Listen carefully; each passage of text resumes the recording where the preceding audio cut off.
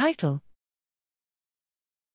Inhibitory neurons control the consolidation of neural assemblies via adaptation to selective stimuli. Abstract: Brain circuits display modular architecture at different scales of organization.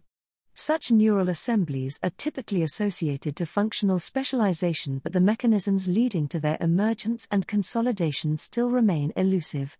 In this paper, we investigate the role of inhibition in structuring new neural assemblies driven by the entrainment of various inputs.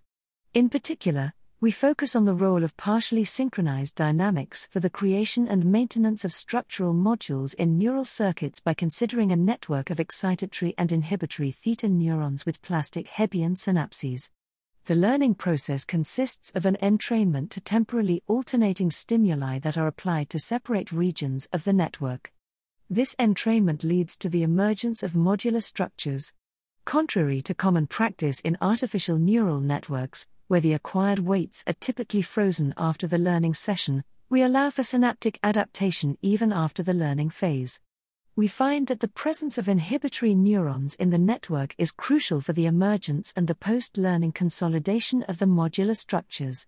Indeed, networks made of purely excitatory neurons or of neurons not respecting Dale's principle are unable to form or maintain the modular architecture induced by the entrained stimuli. We also demonstrate that the number of inhibitory neurons in the network is directly related to the maximal number of neural assemblies that can be consolidated, supporting the idea that inhibition has a direct impact on the memory capacity of the neural network.